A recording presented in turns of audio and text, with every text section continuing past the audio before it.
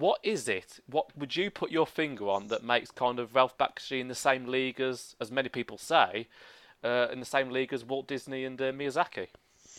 So Ralph Bakshi's really interesting in that he hasn't made that many animated movies. He came out sort of in the 1970s with a run of hits, which we'll mainly focus on, and then has made a few intermittently since then. What he's often widely credited at is sparking interest in adult animation, adult in the adult sense of the word, and adult in literally just meaning for more mature audiences sense of the word.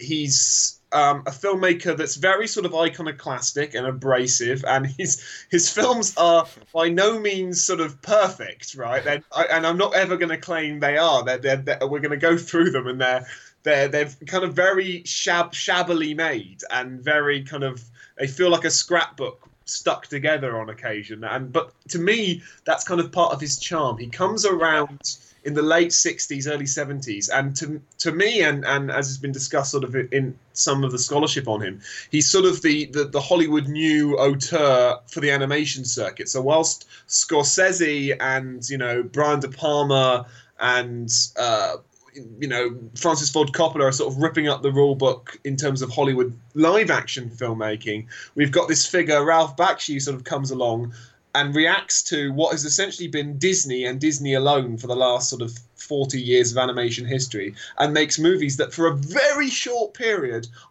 make as much money as the Disney movies, Nice. by doing something very, very different, and very interesting. And to me, that's sort of where my interest in him came from, and why I think he's a really interesting filmmaker to look at, because he's not one that's necessarily that well known unless you're an animation geek, but his legacy sort of lives on in that he sort of inspired others, particularly in the US context, to think outside the Disney box a little.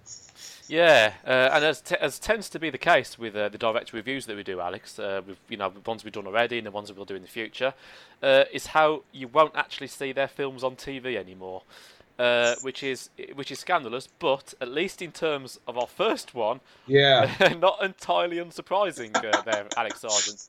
The first X-rated animation in history, Fritz the Cat. What is it? So Fritz the Cat is an adaptation of a series of comic strips by a cartoonist called Robert Crumb, although it is a very loose adaptation. Crumb himself sort of distanced himself from the movie. He hated it. First. He absolutely hated it, yes. I was putting it more politely than that, but you're right, he hated it. Basically, it's very episodic and very loose narrative, but it's centered around, an anthropomorphic, Warner Brothers, Disney-esque character, cat in a jumper called Fritz. The difference is that rather than living in cartoon land, he lives in the streets of New York in the 1970s and engages in all kind of debauched and graphic behavior. There are scenes involving Fritz successfully seducing a bunch of college students. I say college students, a rabbit and another cat, and all these they're all anthropomorphic characters, by quoting existentialism at them, and then an orgy scene takes place. There's a scene involving Jewish pigs, literally Jewish pigs. I've got the scene wrong. Sorry, pigs interrupting a Jewish ceremony. Pigs being the cops, so there's sort of a fun little sort of anthropomorphic metaphor going on. And basically, it's an extremely sort of abrasive, graphic tear up of the rulebook, right? It's anthropomorphic, it's cutesy in its design, but it's far from cutesy in its subject matter. And it's shambolic and all over the place. And there is basically no narrative to speak of, but it's extremely funny in places. And as I say, in terms of bouncing off the Disney model, it is basically Bakshi sticking his finger up to sort of the Disney model of what animation can and can't do. And for that reason, it's really quite fascinating to watch, I think. Definitely. This is my favourite of the three by far, really. Okay. I really enjoyed this one. The whole thing, as people realise when they watch it, it's just basically political and social commentary that he sees around him with race, attitudes towards class in 1970s America. Funny, but also, as you've obviously correctly said, it's funny and crude to both complement those themes, but also to go against them in a completely inappropriate manner, which is just fantastic. It is worth pointing out something you've already mentioned, the elephant in the room. Not the elephant in the room in the film, I'm sure there is one somewhere, Yeah. but rather that the animation, it doesn't hold up particularly well. But that is not the point, really. Neither does the quality of the voice acting, but for me, both of these two things kind of add to the charm. It kind of it captures an era of real-life America, very obviously, with what he had at his disposal, which, frankly, was fuck all, wasn't it? Yeah, he worked on a very, very small budget, and both in terms of money and in terms of time. His films are remarkable in that most of the films we're talking about here were made within about a 13-year period. And at one point, he was making a film a year. An animated movie a year is insane. Most big productions of animation take between 4 and 5 years to work between. And he's working not only on these films like in a really short time period, but with a very small team of animators as well. Yes. And you're completely right. It shows on screen, right? In that the voice acting is very slapdash, and the animation is crude in that it's very simple. Often he'll use the similar backgrounds done over and over again. There'll be a lack of overall detail. I think there's a certain charm to it. I think part of what he's trying to do here is sort of not only break the narrative conventions of Disney, so we've got, anthropomorphic characters saying things that you wouldn't find anywhere near a Disney movie, but you've also got the style. The lack of perfection is part of it, right? It's, Screw getting things absolutely technically spot on, Screw having teams and teams of animators. Let's draw and animate like a flip book, and that's part of the pleasure as well. Yeah, I mean, there are so many great scenes in this. I don't want to spoil any of them because I want people who don't know this film to go and watch them.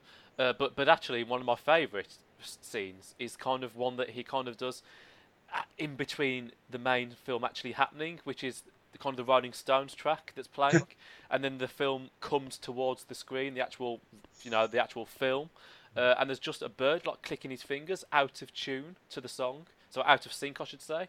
It's brilliant. You can't get any better than that. It makes so little sense, but it's also just perfect. Yeah. And the synagogue scene itself is just brilliant.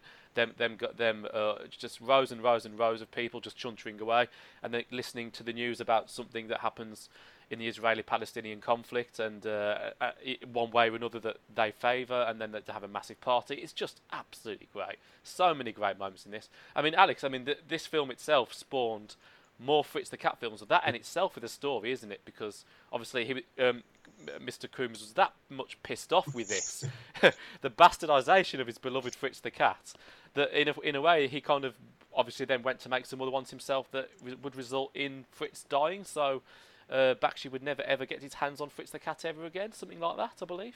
Yeah, absolutely. Yeah, he wouldn't let him go anywhere near it again. So they sort of made some sequels. I think the sequels actually weren't made with necessarily Crumb's involvement either. I think they were sort of attempts by the studio to cash in a little bit. Yeah. But you're right. What's insane? This film is one of the most. In fact, up until a film we'll talk about in another podcast, it's his highest-grossing movie, and it grossed as much as the Disney feature from that year. It was a huge hit.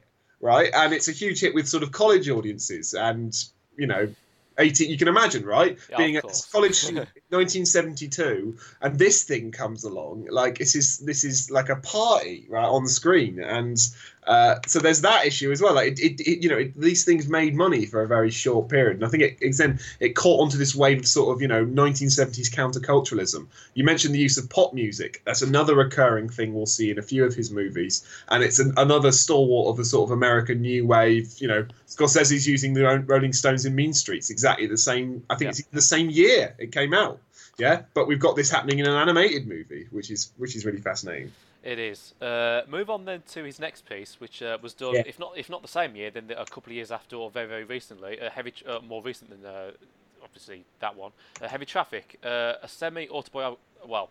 Heavy Traffic, for me at least, is a semi-autobiographical piece which follows a young illustrator called Michael Corleone through 70s inner city life in America. I'm probably going to upset you now, Alex, because for me, and from what I understand, I'm in the minority on this one. I hate this one.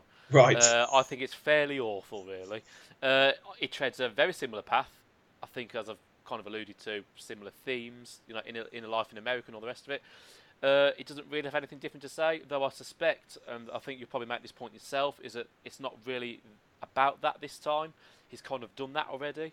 This is rather him trying his craft at live action for the first time.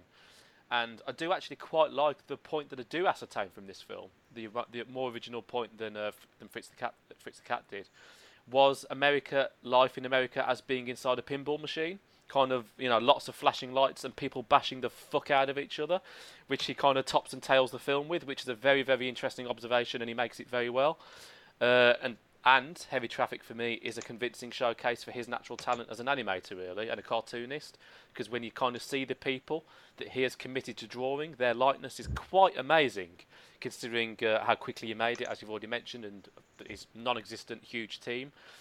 So for a filmmaker, he obviously succeeds in this one for me as an animator or cartoonist, but the actual film itself, I didn't get on with it as much as Fritz the Cat, Alex. Yeah, it's my least favourite of the three we're talking about today as well. I like it enough, but I think, as I say, I think one of the things about Bakshi is that we can't claim him to be a terrific narrative storyteller. Even with Fritz the Cat is extremely episodic. There's no clear narrative that runs all the way through, and the same is true here in that it sort of jumps between ideas and jumps between notions, and it nearly gets away with it, as you say, with this recurring idea of the pinball, and there's a certain randomness to it that it tries to turn into a virtue. But I'm sort of with you in that I'm not sure it's that successful or even really it knows what it's trying to do. But I think there are things to admire in it. I think, again, the use of sort of a pop soundtrack, the desire to sort of go a slightly further than Fritz the Cat and actually sort of create a cartoon landscape drawing on real humanoid characters in New York and playing with that a little bit. I think the film has some interesting, as you say, semi-autobiographical elements that are worth engaging with. And, it's not, again, what's perhaps innovative about the movie is it's telling a story that's that isn't grounded in any animation sort of history. It's not an anthropomorphic sort of satire. It's a story that supposedly could be told in live action, right? Yeah. For that, it can be applauded because it's sort of, for the time, it's challenging the subject matter of what animation can and can't be about. But I am with you in that I don't think it's one of his more successful pieces. It certainly wasn't commercially successful. This was a much, much, much more limited release. And I think he's... there's a film much later in his career which we'll get to called American Pop, which I think it could be read as a sort of attempt to redo Heavy Traffic with more thought and more certainty. But I won't touch on that as much as I'd like to because I'm sure we'll get there in other podcasts. But yeah, it's fine. Yeah, I mean it's it's not without merit, of course. I mean, we both mentioned the pinball stuff that I think we both like. I like the kind of stuff that he has with his, what we assume to be his own family, with Michael Corleone's family, like the breakfast, which is like absolutely huge. Like the thing's got everything on it. There's a few little touch and this weird orgy that happens between his mom and some other people, and then his father and some people, and there's some really, really superfluous violence as well, with shotguns in the bedroom and really, really fucking bizarre stuff. But interesting. I think the problem with this one, and if I'm to presume how he actually made this, is that he just kind of wandered around and kind of met people and kind of tried to get a grasp of what's happening around him, which I guess he did with Fritz the Cat as well.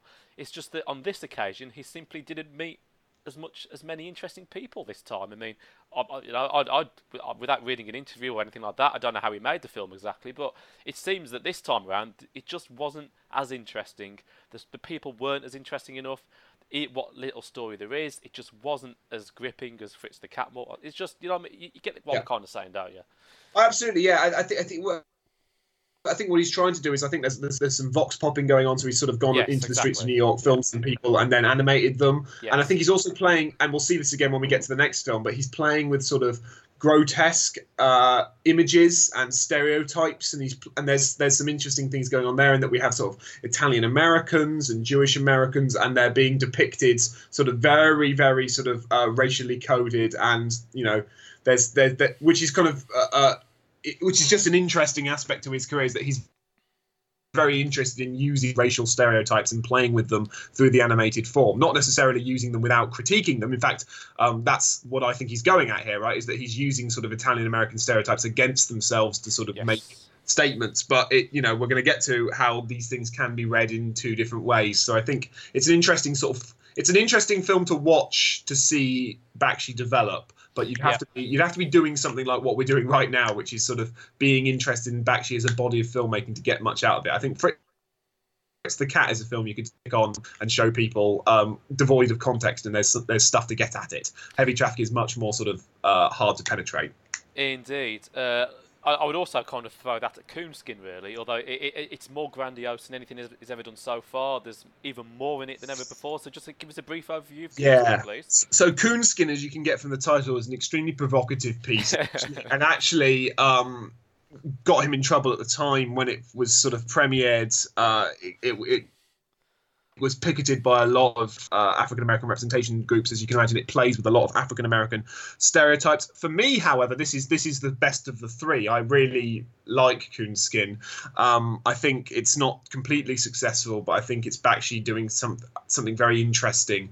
He describes it as a remake of Song of the South, which is the Disney the Disney movie that you're not allowed to see, and will never ever get released on disc. And will certainly never get. Will it ever get released on disc? Is a really interesting question. I think eventually they will have to release it, but they're still keeping it in the vault. I've seen it. I don't know if you've seen Song of the South. I have indeed. Yeah, well, very oddly, when I was growing up, you could buy it on VHS. VHS only, yes.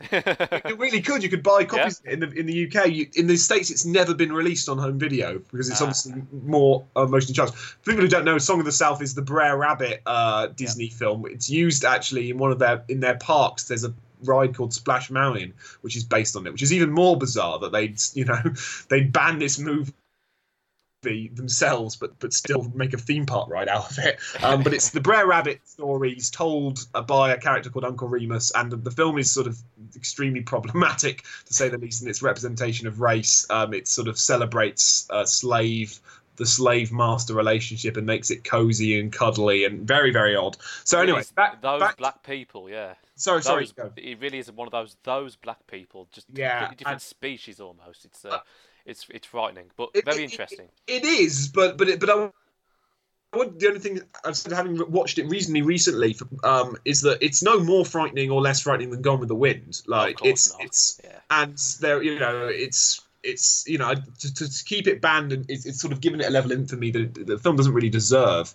But Coonskin, to get back to sort of Bakshi, is a sort of, well, Bakshi describes it as a remake of it, and you can see that in it. And it's a sort of story based on this wraparound of a preacher and a sort of local rapscallion, to want of a better word, who are put in the cell overnight, and he proceeds to tell this story, which is then told through the animation of Brother Rabbit, Brother Bear, and Preacher Fox. But instead of them hanging around in sort of quaint Southern America, they hang out in the streets of Harlem. They get into sort of trouble with mob bosses. They end up sort of getting in all kinds of sort of scrapes. I think it's a really interesting movie that uses racial stereotypes sort of against themselves. It's extremely provocative. It was banned. Effectively banned on its release because it was picketed so much by African American empowerment organizations, and I think the reading of the film being very harsh on Bakshi. I think it's the opposite. I think it's a film about the history of racial stereotypes and the history of these issues, and it deals with them in a really fascinating but brazenly unabashed way. I really like it. Yeah, I mean, I suppose what we can ascertain from this, and indeed these films, I mean, what should we call them? Like the Harlem trio of films that you did? I mean, it's kind of like that. It's kind of, on the one hand, you've got the serious subject matter mixed with kind of the irreverence of the animation, humour and cartoon violence on the other hand. And only one of these kind of gets it down to perfection for me, and that's Fritz the Cat. Mm-hmm. Critics, fans, and indeed Bakshi himself say that this is his best film. The thing for me is that I'm just not getting the sense of fun that I need out of it. To go with the irreverence, to go with the irrelevance as well as a lot of what he's saying. It appears to me that basically he took the anthropomorphism from the first film and then he mixed it with like the humanist and more serious angle of the second, Heavy Traffic. And the kind of the amalgamation between Heavy Traffic and Fritz the Cat is Coonskin. but along the way, it kind of forgot to be funny. It forgot to be humorous to me. Maybe that is just me, Alex. I know I'm in the minority for this one, but I'm lacking fun. Yeah, I'm not sure it's. I think it's not that fun. I'll probably Fritz the Cats is more fun. This is oddly more serious, but I think there is some fun to be had in the sort of anthropomorphic trio wandering around Harlem. And sort of there's some odd references to sort of the Brer Rabbit stories into Song of the South. There's a sequence that plays out like the story of the Tar Baby. Very sort of closely, and doing that, I think, it's a film that might make you smile wryly quite a lot, but I agree it's less fun. But I do think I think it's the film of the three where Bakshi knows what he's trying to do and does it coherently. I think the first two, in comparison with this one, is much more sort of experimental and playful. Yeah, he's thinking things through as he makes them. With this one, there's a clear thesis, I think, in this movie that he sees through. Whether it's perfectly executed, I don't know, but I think it is much more coherent than the others in terms of what it's trying to do and what it's trying to say. For me, that the most provocative bits are where you get the character of Miss America. Miss America, absolutely, yes. I was going to bring that up. Yeah, wow. I mean, did you want to talk about that? Well, how can we not? I mean, it's I believe somebody of Asian descent, or it may well be black. I can't quite remember. Basically, it's constantly trying to get into Miss America's pants. Essentially, Miss America being some 8 foot tall by the looks of it, and how he made her look that tall on screen is quite an accomplishment. But a massive, oversized, big-breasted, voluptuous, bosomed woman. Who and then she's quite happy to kind of titillate and offer and this kind of thing. And then as soon as this particular character gets close to getting, I suppose for a crass term, the cherry, then he gets beaten up badly, time and time again, re-killed, shot, you name it, crushed. Just what a point to make, and he made it very well. Yeah, what's amazing about those sequences is they play like Warner Brothers like 5-minute shorts, right? Yes. It's Wile E. Coyote trying to get the Roadrunner, but the difference is that, as you're saying, like the Roadrunner is in this case this sort of grotesque, bikini model Miss America, and Wile E. Coyote is a African American man who is depicted visually as a sort of particularly sort of pernicious, a coonskin, for want of a better word, right? Oh, yeah. I think that is, those little bits are like, wow, this is where Bakshi could be one of, what his films could all be masterpieces if he somehow managed to get the discipline and the thought into these moments, in that you're dealing with animation history, you're dealing with history of racial representation, you're making a satirical point, which is the sort of blunt being sort of the African American culture attempting to sort of integrate into American life and just constantly being shot down and constantly being rejected. It's provocative, it's thought-provoking, and it's silly as well. And I think like in those little moments, you're like, wow, this is what it could be like all the time. Almost want him to give him more money yes. and more time to make these things. And I think again that's part of what they are is the story behind them. Yeah, I mean, I actually would be extremely disturbed to see Ralph Bakshi with a massive budget. So well, we're getting there. This is we are getting there. Yeah. So what we've done here are the three of his earlier movies, these calling cards. All of them sort of set in urban settings. All of them made on the budget.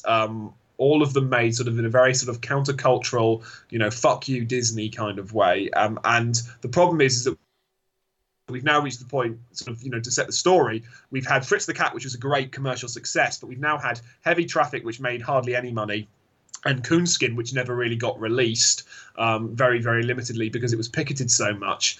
So Bakshi finds himself sort of needing to find other ways of telling stories, and that becomes a debate that we'll have next week. We could call next time mainstream Bakshi, although I think that is unfair. I think there are some interesting things in it.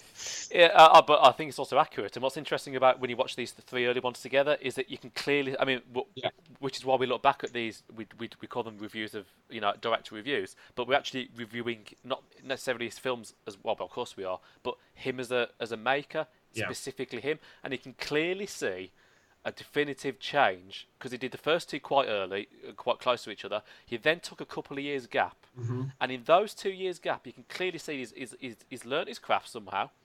He's just got a little bit better at it. He's made it a bit more cohesive, a bit more filmy.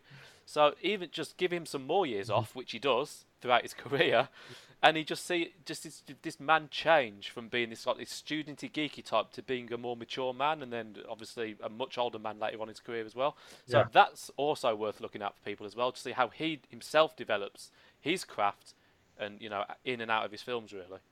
Absolutely, because to stress again, these films are made so quickly that they can actually be called films of their moment, which is very rare to say about animation, and that usually it's particularly mainstream animation. It's such a behemothhic exercise. It takes so long between inception and release that these things sort of exist in and of their own terms. But these films are made, with a year's production, so they are in their own time, and as you can say, you can see the sort of change in style and the change in interest in subject matter as we go through it.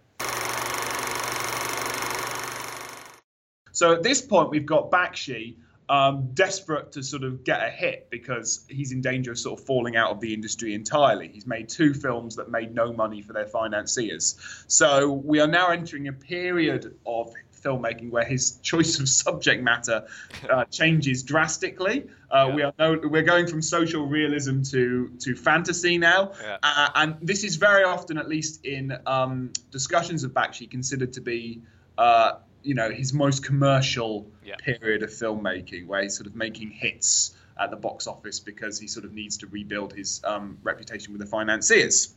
And let's face it, nothing's changed. Nothing makes money quite like fantasy films, right?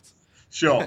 So he turns to fantasy with the film we're going to talk about first, which is Wizards. Yeah, Wizards, yeah. And literally 30 years ago he made this, or is it 40? My maths is absolutely terrible. It's 40, isn't it?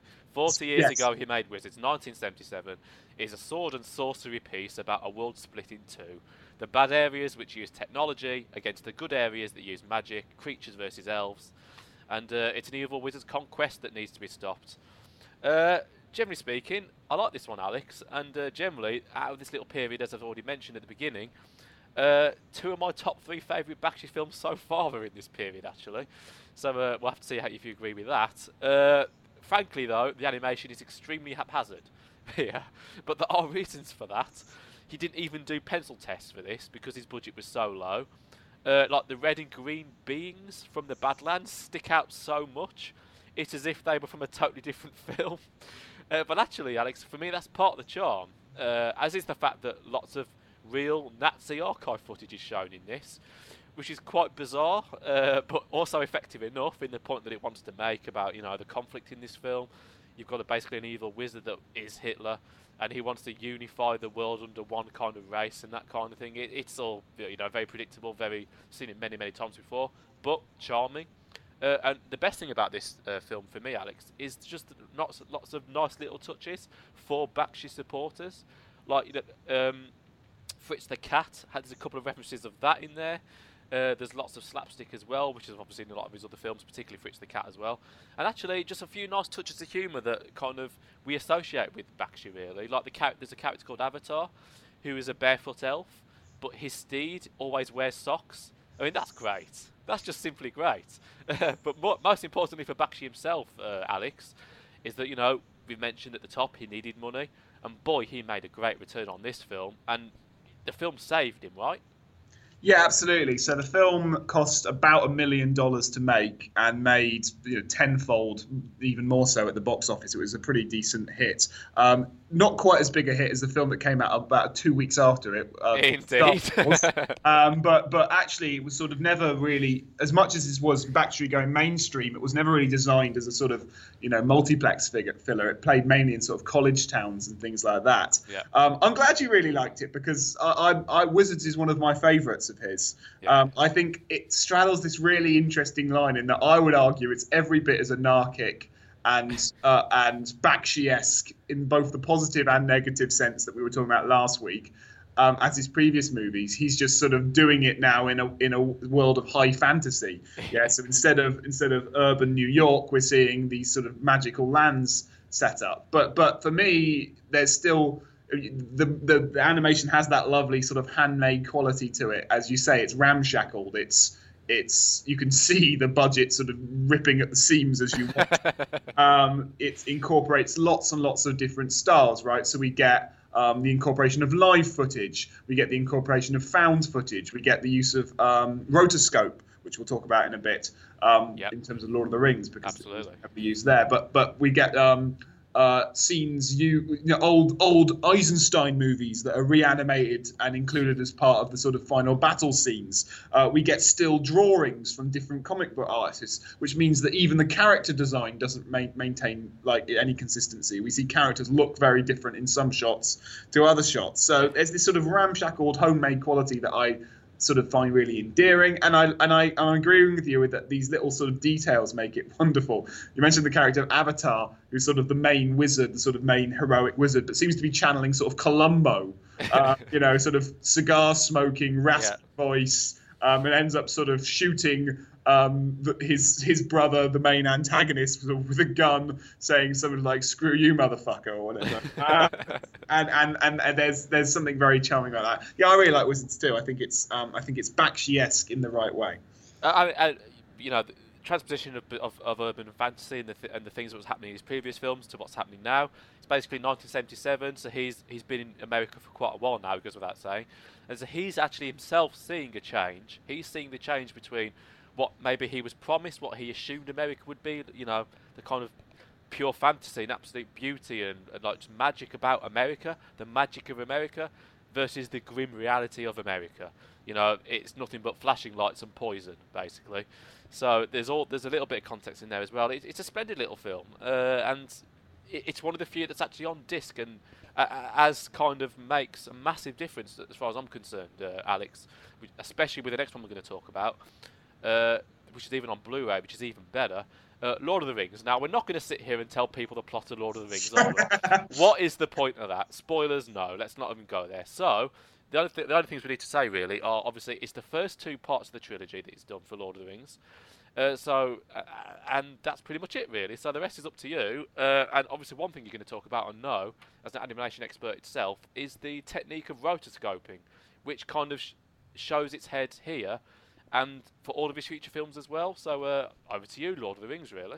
Well, okay, I like this slightly less than the Wizards. I feel like this is slightly there's less of Bakshi's thumbprints in it. This was very much sold as the first Tolkien adaptation, sold as an adaptation of the movie. I don't dislike it, though, and I think the one thing that Lord of the Rings is important in terms of Bakshi's career is that it's the first film that has any sense of narrative, right? And it's because it's obviously based on Tolkien's novel, but it actually does a pretty damn good job of making that narrative comprehensible, right? And filing away all the extraneous details. If anyone's tried to read The Lord of the Rings, it's full of lots and lots of extra details beyond the narrative. And I know this is sort of feels like old hash saying that he's done a good job at simplifying it, because we now, of course, have Jackson's film trilogy to contextualize it. But this is the first go at it.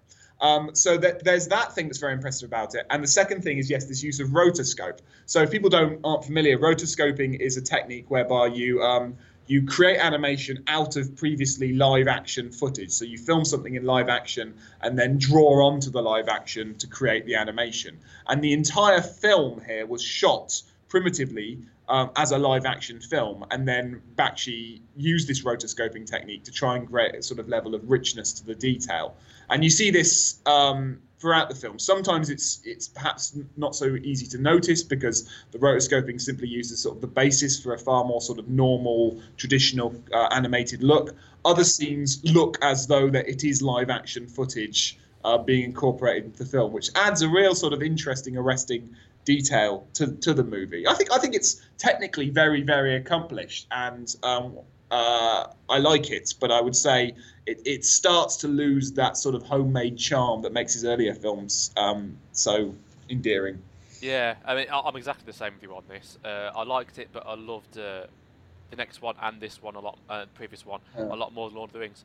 Basically, what's interesting is that he's able to make the Tolkien work so accessible, bearing in mind that Jackson did 3 films on it, and all of them were 3 hours long. Absolutely. Whereas this combines the first two parts, the Fellowship and then the next bit, into one 2-hour film, basically 2 hours 20 minutes, I think it is. So that in itself was a great achievement. Again, I want to bring up the fact that this is on Blu-ray, and it makes such a difference to Bakshi's work. And it's such a shame that there's not some sort of wonderful Blu-ray box set of all of his films, because I think it would help a lot. Not to say that you can't polish a turd, because that's extremely harsh, bearing in mind the budget he had and the techniques he had available, technologically wise, and the fact that he was basically learning his craft as the whole animation circuit was learning the craft.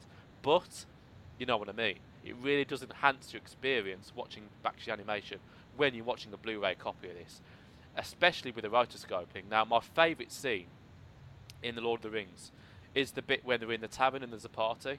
Yeah. It looks absolutely spectacular. I mean, in fact, the rotoscoping, that actually looked live action. It looked that good. Like, they are popping out the screen. It could almost be 3D before 3D. Like, just truly, truly outstanding. Sometimes stick out a bit too much, yes, but actually, that adds so much to it. Like, you've been drawn into this world. It's just beautiful. It's a beautiful film.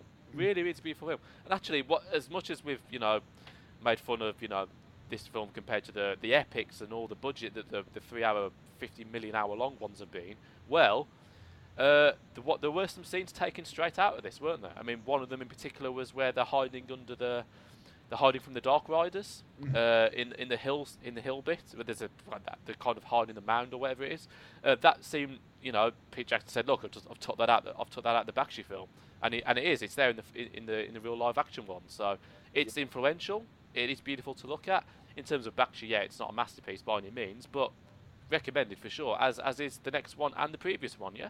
Yeah, absolutely. Yeah, I mean, just on that point about The Lord of the Rings and its influence on the Peter Jackson version, it's really interesting because if you read interviews with Peter Jackson, he rarely mentions Bakshi. When he mentions Bakshi, he usually quotes this off-cited anecdote where he first encountered The Lord of the Rings reading the novel with a cover with a still from the Bakshi on the front. Yeah. And he makes occasional comments about a reference to Bakshi here and there in the movie, but to be honest, he doesn't really remember the film, which is a very suspicious position to take if you then watch the Bakshi movie, because it's full of things that are then come up again in the Jackson version, and things that are adaptations and changes from the novel. So you mentioned the scene with the Black Riders. That's perhaps the most striking. But for example, the prologue at the beginning, right? It begins with this sort of backstory prologue that's very, very, very similar to the Jackson version. Little simplifications of the narrative and changes to the narrative are there. You could almost call back Jackson's versions a sort of live-action remake of Bakshi, and a readaptation. And I'm not taking away from Jackson's work, because I do like those films quite a lot. Of course. But the influence is writ large, and I think Bakshi deserves a bit more credit than he often is given in shaping the Lord of the Rings live-action versions. I mean, even on one or two moments, it's frame for frame. Yeah. And that is blatant plagiarism. Yeah, absolutely. And Bakshi's a bit like when you read interviews, Bakshi's a bit upset about it. He sort of feels that he's been written out of it, but then, cantankerous is perhaps a good word to describe his usual tweets and interviews these days. Indeed. Anyway, let's move to the 80s. 1981, I think it is. American Pop. American Pop is a musical drama that follows 4 generations of Russian immigrants in America, and how their lives are affected by American music. Alex, this is my favourite Bakshi so far in our look back at Ralph Bakshi films. I've got a lot of time and a hell of a lot of love for this film. Because for me, it's kind of an amalgamation of all of his other films. There's humour, there's race, there's politics, there's social standing, there's class, there's all the stuff we've mentioned so far. It's all in there with rock music. Fantastic. I don't need anything else in life. No, this is enough. But actually, and in fact, the fact that the focus is on the music, not all that other stuff, makes it even more accessible for everybody else. And for me personally, more enjoyable as well. There's so many great scenes in this. I mean, I could frankly talk about this all day. But I love the Jimi Hendrix cameo that's there. But for me, the first 15 minutes of this are pure magic. I love it. We get the Russian context with some beautiful operatic music. Then we get the bloodshed of like the kind of Chechen thing that's happening or whatever it was happening over there. Then to the sleazy theatres in America, the dirt and the grime and the cheap sleaze of the entertainment, the dodgy dancing, the awful songs. And then we see obviously the first generation of the Russians come over. He's selling like bills and tickets and this kind of thing outside. Then we go to the house full of Russian immigrants kind of looking dishevelled, which is, may not sound that exciting to look at, but this is Bakshi, and his crudeness of the animation fits so well. Like, literally all of these Russian immigrants housed in this tower block were like drawn with like 2.5B pencil or something. Just like, it fits so amazingly great.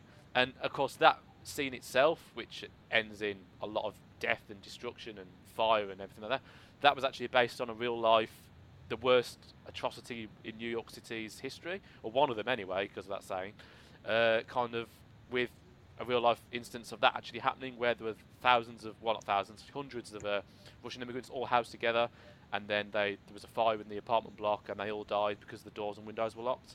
And that film captures that, and I think Bakshi name-checked that exact thing in his film. So, I mean, I've got more to say, but I'll let you have a say. This is, again, my favourite Bakshi so far. Love American pop. Yeah, I love it too. I wouldn't. If someone took against this movie, I just wouldn't understand why. Why you might not love it as much as the two of us seem to. But like, it's lovely visuals, wonderful animation, and a great soundtrack of really great pop music. Like, there is little to take against, I would say, and I'm with you in that. Like, it tells this. I think what it might show is, like, having worked on the Lord of the Rings and something as complex in terms of narrative as that. This is for me a film that has that narrative cohesion again, right? Which isn't present in earlier movies, or indeed in Wizards. As much as I love Wizards, probably as much for different reasons. It's a sort of new, sophisticated, polished Bakshi that although the narrative could be argued to be episodic and it sort of follows this generation of family to family to family, it never loses any sense of structure or clarity. And tells this very sweeping, sort of epic, story of the American dream gone wrong and gone well. And yeah, I think the visuals are really impressive. I think the one tiny note of criticism, and I don't really want to make it because I like the film as much as you do, I think, is I think it obviously it draws from the same rotoscoping technique as the previous movie. And I think as much as that is very technically sophisticated, what's lost is a certain sort of sense of Bakshi's own expressionistic ability, right? In that it's so grounded in reality and flourish that it begins to resemble a more mainstream kind of animation that we're used to from other studios. And I don't think it particularly matters in this movie, but there is a certain part of me that would like some of the chaos back from the earlier movies, But otherwise, what a great piece of work. Yeah, and you mentioned the sense of narrative we've got here, and frankly, thank God. but actually, what we also have here is pace, and it goes. I mean, we basically see 4 children in this film. Is what we see. We see these 4 children, then an adult, then that adult has a child, then that etc. Quickly, like extremely quickly. Like, if you kind of think how the Benjamin Button film, like, the aging process in that film takes fucking forever. Here, 20 minutes, bang, he's an adult. 20 minutes, bang, he's an adult. Like, it's brilliant. It's like, it's the reverse of Benjamin Button, and in full throttle, yeah? Yeah. I mean, it's good. So it's a complete reverse of Benjamin Button. Yeah, exactly. God, yeah. Thank you for reminding me of that. Yes. No, yeah, absolutely. There is a real injection of pace. There's a sense of momentum, and the historical sort of narrative helps that. You know where we're going to get to eventually. You're excited to go there, and yet along the way, there's time to sort of reflect and think about. I think the bit that I find most compelling, which probably speaks to my nostalgic and romantic sensibilities, is the sort of, the beatnik, Jack Kerouac on the road style scene where we get one of the characters sort of, traveling from place to place, lying in a cornfield in Kansas. With sort of various waitresses that he picks up at the local dive sort of canteen and spouting beat poetry and listening to sort of early 50s, late 50s rock and roll and things, and sort of the way that those fields are depicted, the way those sort of rural scenes are depicted after all this sort of shots of urban life is really amazing. We should say about the soundtrack as well. It's not just the songs; it's sort of reinterpretations of the songs, right? Yeah. And that also adds a sense of freshness to the whole thing. Yeah, I mean, if this would satisfy so many people, music fans, animation fans, road trip fans, drug films fans from the American, it's just absolute.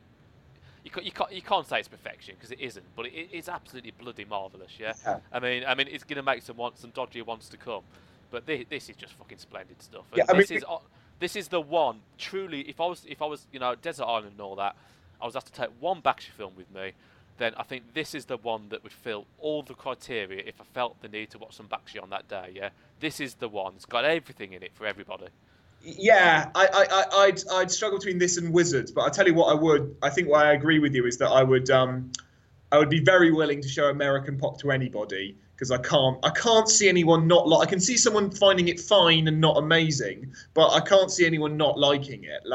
It's not a film to take against. Whilst I can see in things like Wizards, which would probably be my other favourite, a certain abrasive quality that you either have to sort of go with or not. And I can see people taking against Wizards, but there's what's not to like in American Pop.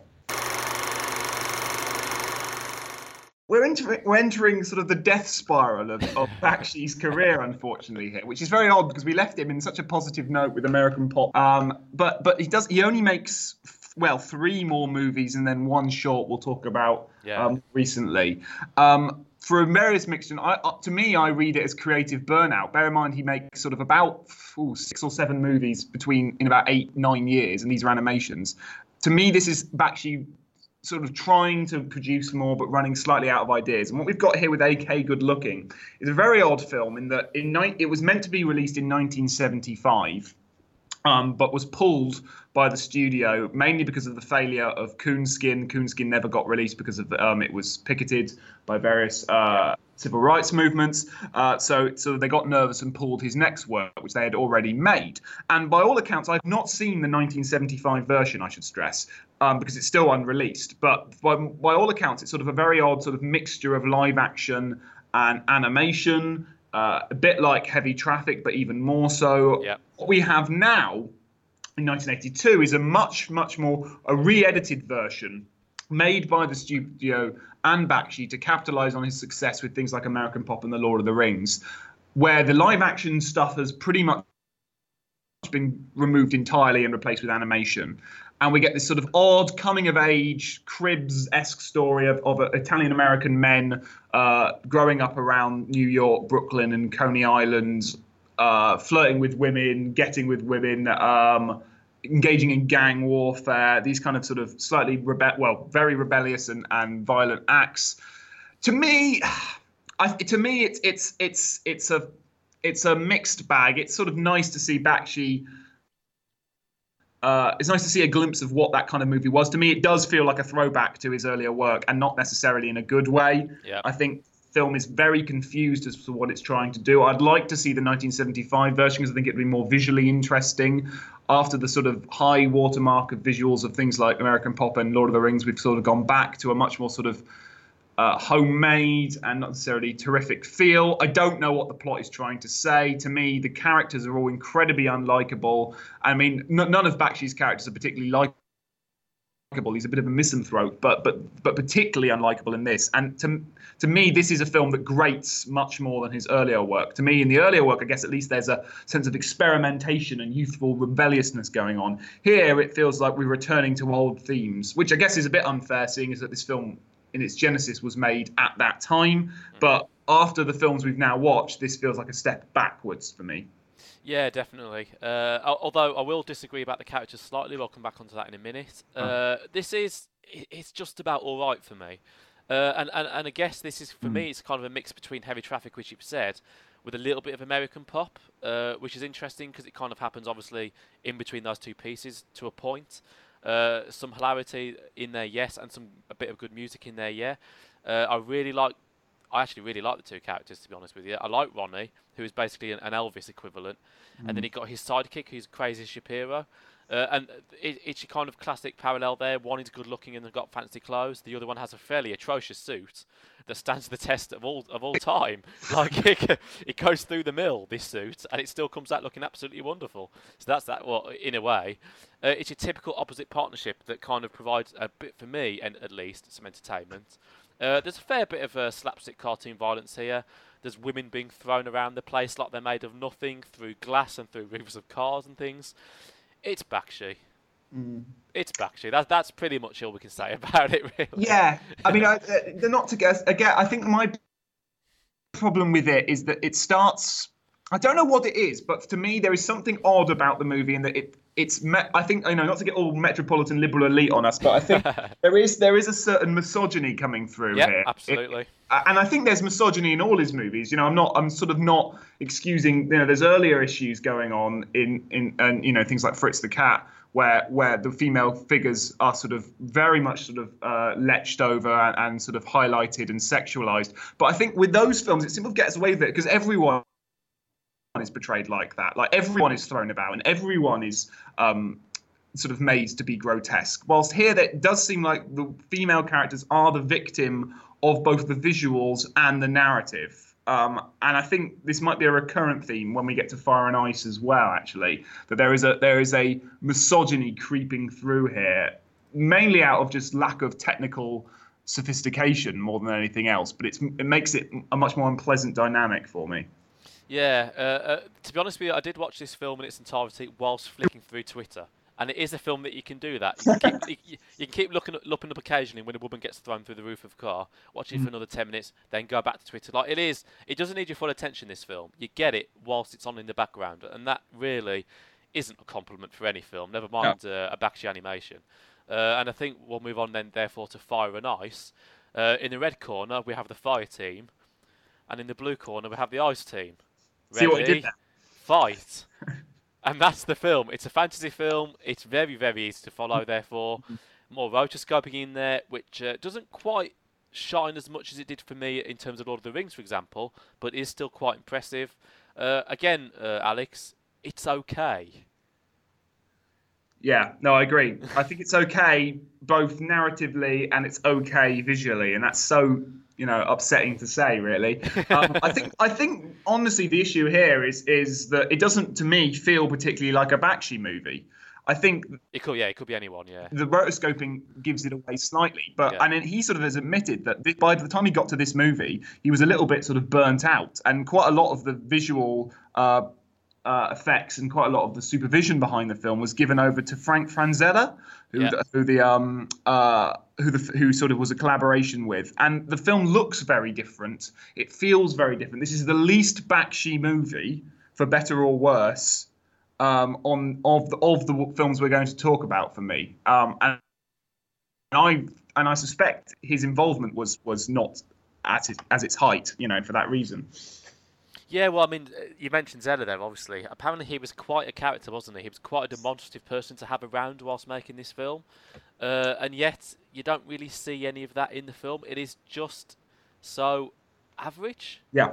Like, there's not really any zip to it. There's even some kind of... The romance between essentially one member of each team, if you will, one from the fire world, one from the ice world, it's all just so nice. And one thing that we can't ever accuse Bakshi of being, Alex, is nice in his films. I mean, generally speaking, as you said, misogynism, but also just generally speaking, there's anger there. There's a point of view. There's something. As this is just. It's almost a horrible thing to say. Burnout's a good description of it. It's almost like this was done by a student doing his first ever film, just like playing with it. But even here, technologically wise, we've seen things done better. Narratively, it is so plain. The background's done not particularly good. It's hard to recommend this. It really is, along with most of the others we'll be talking about right now. Absolutely. I think it's one of these weird situations where the snake eats its own tail in the sort of Wizards and Lord of the Rings, his two earlier works, kind of kick-started this high fantasy boom that existed with Hollywood for about 6 or 7 years, from the late 70s, early 80s. And you had things, live action-wise, you had things like Conan the Barbarian and Cole the Conqueror and all these sort of very sort of cheesy B movies by today's standards, but high fantasy fiction. Even you had Disney making things like The Black Cauldron. You've got, cult classics like The Dark Crystal being made now. And this feels like a movie to cash in on that wave. Now, it's ironic enough that wave was sort of started thanks to people like Bakshi, but this feels like a film that isn't at the forefront of that wave, but a pedestrian effort just to cash in on it. And that's a sad thing to say, because as you say, I'd rather it be worse and more interesting, because what it is sort of fine, but in no way remarkable and in no way noteworthy. And not this is the last time I'll say it, because I don't want to sound like a broken record. But again, I think the way the female Tigra protagonist is portrayed is again very problematic, in that she just sort of basically walks around in a bikini for the entire time, with nipples drawn. So I think there is also an issue going on that's just a bit silly, if anything else, to do with gender politics. Indeed. Speaking of silliness, that leads us on very nicely to Cool World, does it not, Alex? Right. So Cool World, again, talking about cashing in on things. I think Bakshi struggles to get finance throughout most of his career. He seems to manage it for the 70s. And there's that brief period we were talking about last week where he's sort of managing to blend his own style with a commercial success. By this point, there's been a very long gap between Fire and Ice. Cool World comes out in the early 90s, and it, by all accounts, it's a way of cashing in on the success of Who Framed Roger Rabbit. Yep. So we get this odd live-action cartoon crossover where we get Bakshi-style visuals used to sort of create this land of Cool World, a world of graphic comics, which people like Brad Pitt stumble into, and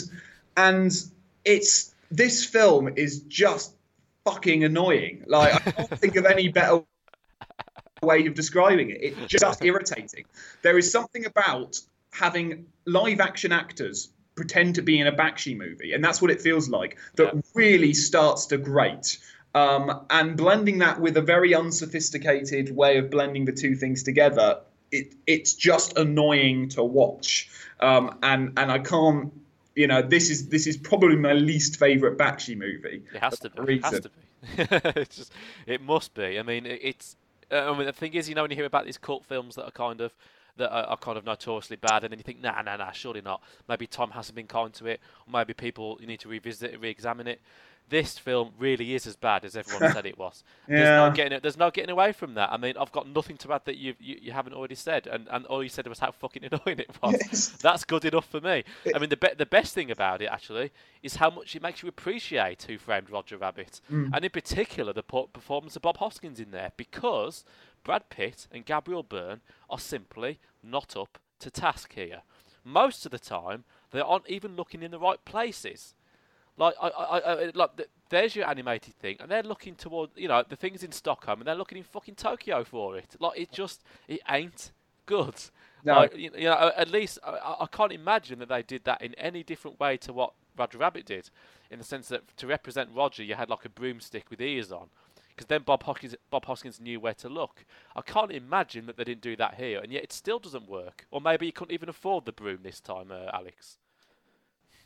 Yeah, well, I think it might be. It's certainly made with a much lower budget than Who Framed Roger Rabbit, and part of me wants to try and defend it by going like, Bakshi's always been interested in sort of letting the gaps and the lines be seen. Sure. Sure. But you're completely right. That would be nonsense to defend this movie, and it's not even just about the eye line. There's something very annoying about sort of the visual style of the cartoons matching with the live action. It just doesn't fit together. It doesn't work aesthetically. It feels like a live action film that someone has doodled on, and that sounds kind of fun as I say it out loud, but it isn't. It's technically unsophisticated, and I think there is something also about, because Bakshi obviously directs the live action version as well, the live action scenes, and he gets people to perform like their cartoon characters.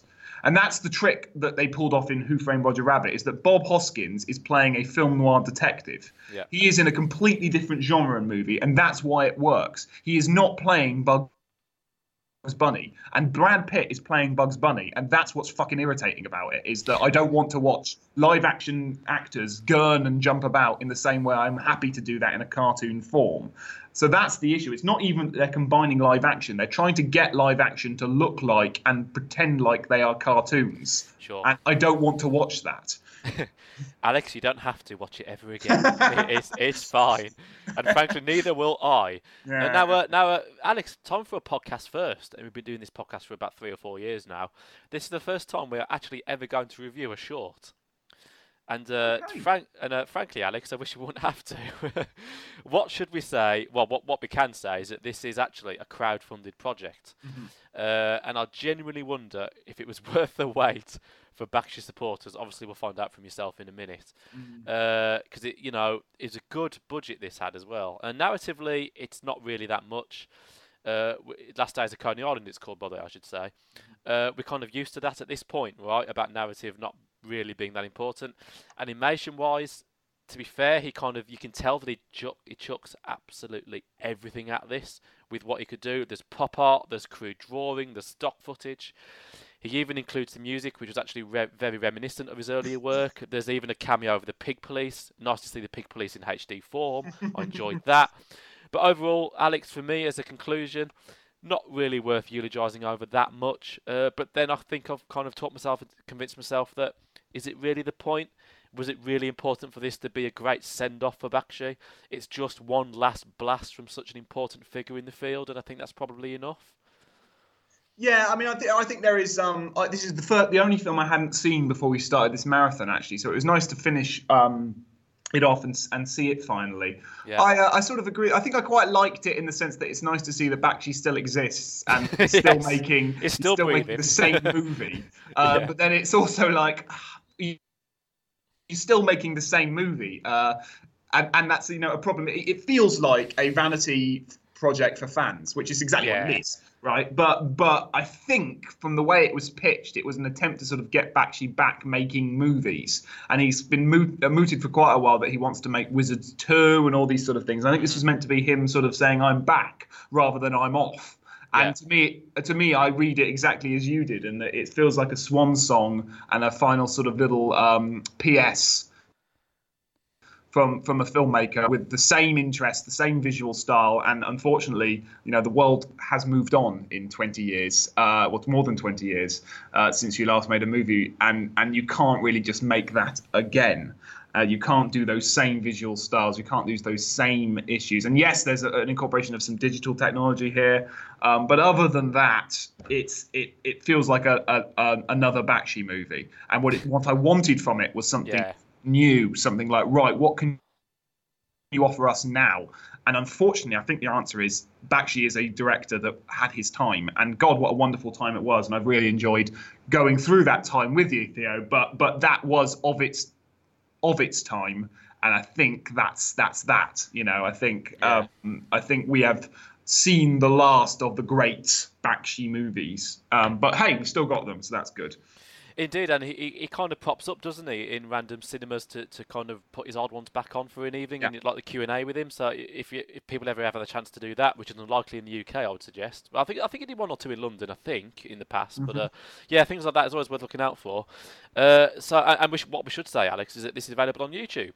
Absolutely. So go head over to Bakshi's YouTube channel and people can watch it if they want to. So basically, we've reached the end of the podcast, but more importantly, we've reached the end of our look at Bakshi, Alex. So, as is the norm with this kind of episode, which ones, if I was to kind of hold you at, not a gunpoint because that's inappropriate these days, really. But so if I was to force you to choose, which ones would you recommend above all else? And as a final paragraph, how would you summarise what we've watched? Okay, so I would want to represent early Bakshi, and I'd want to represent Bakshi at his best, and I would not put any of the ones we just talked about today on the list. So I'm a huge fan of Coonskin. I think Coonskin is an extremely provocative work, and it's messy and confused and all over the place. So if you want early Bakshi, go to Coonskin. My favourites always, though, tussle between Wizards and American pop, and it depends what mood I'm in. At the moment, I think I'm going to say wizards, but tomorrow I'll probably say American pop. And I think those are two really wonderful movies that represent something really different about American cinema. And I think it's important to stress that what those movies are popular animation movies. This was before Disney made its comeback. This was before we had the Renaissance, and animation was allowed to be weird and different and could be popular.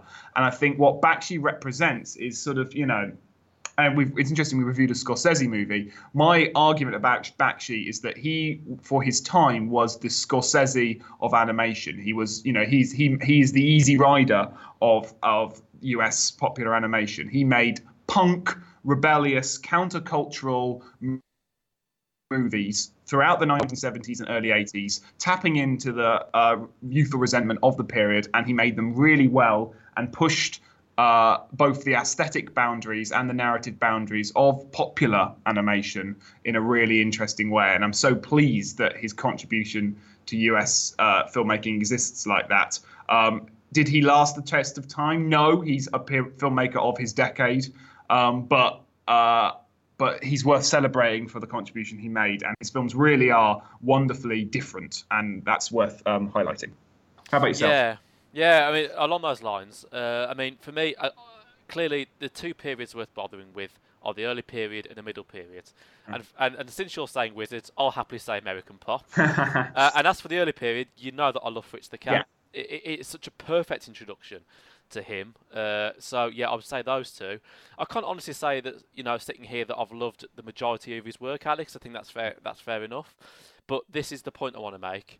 Yep. The central theme with a lot of these directors that this podcast has looked over: Haneke, Kaurismäki, Lang, Bakshi. These people, kind of, despite a lot of budget, despite the politics around them interfering, or just generally being omnipresent, and bearing in mind that a lot of these guys are kind of outcasts or alienated from society for one reason or another, all these directors that we talk about have made some absolutely astonishing pieces of work despite and around those problems that can already have surpassed the work of their, should we say, I don't know, better connected, richer colleagues of the same era.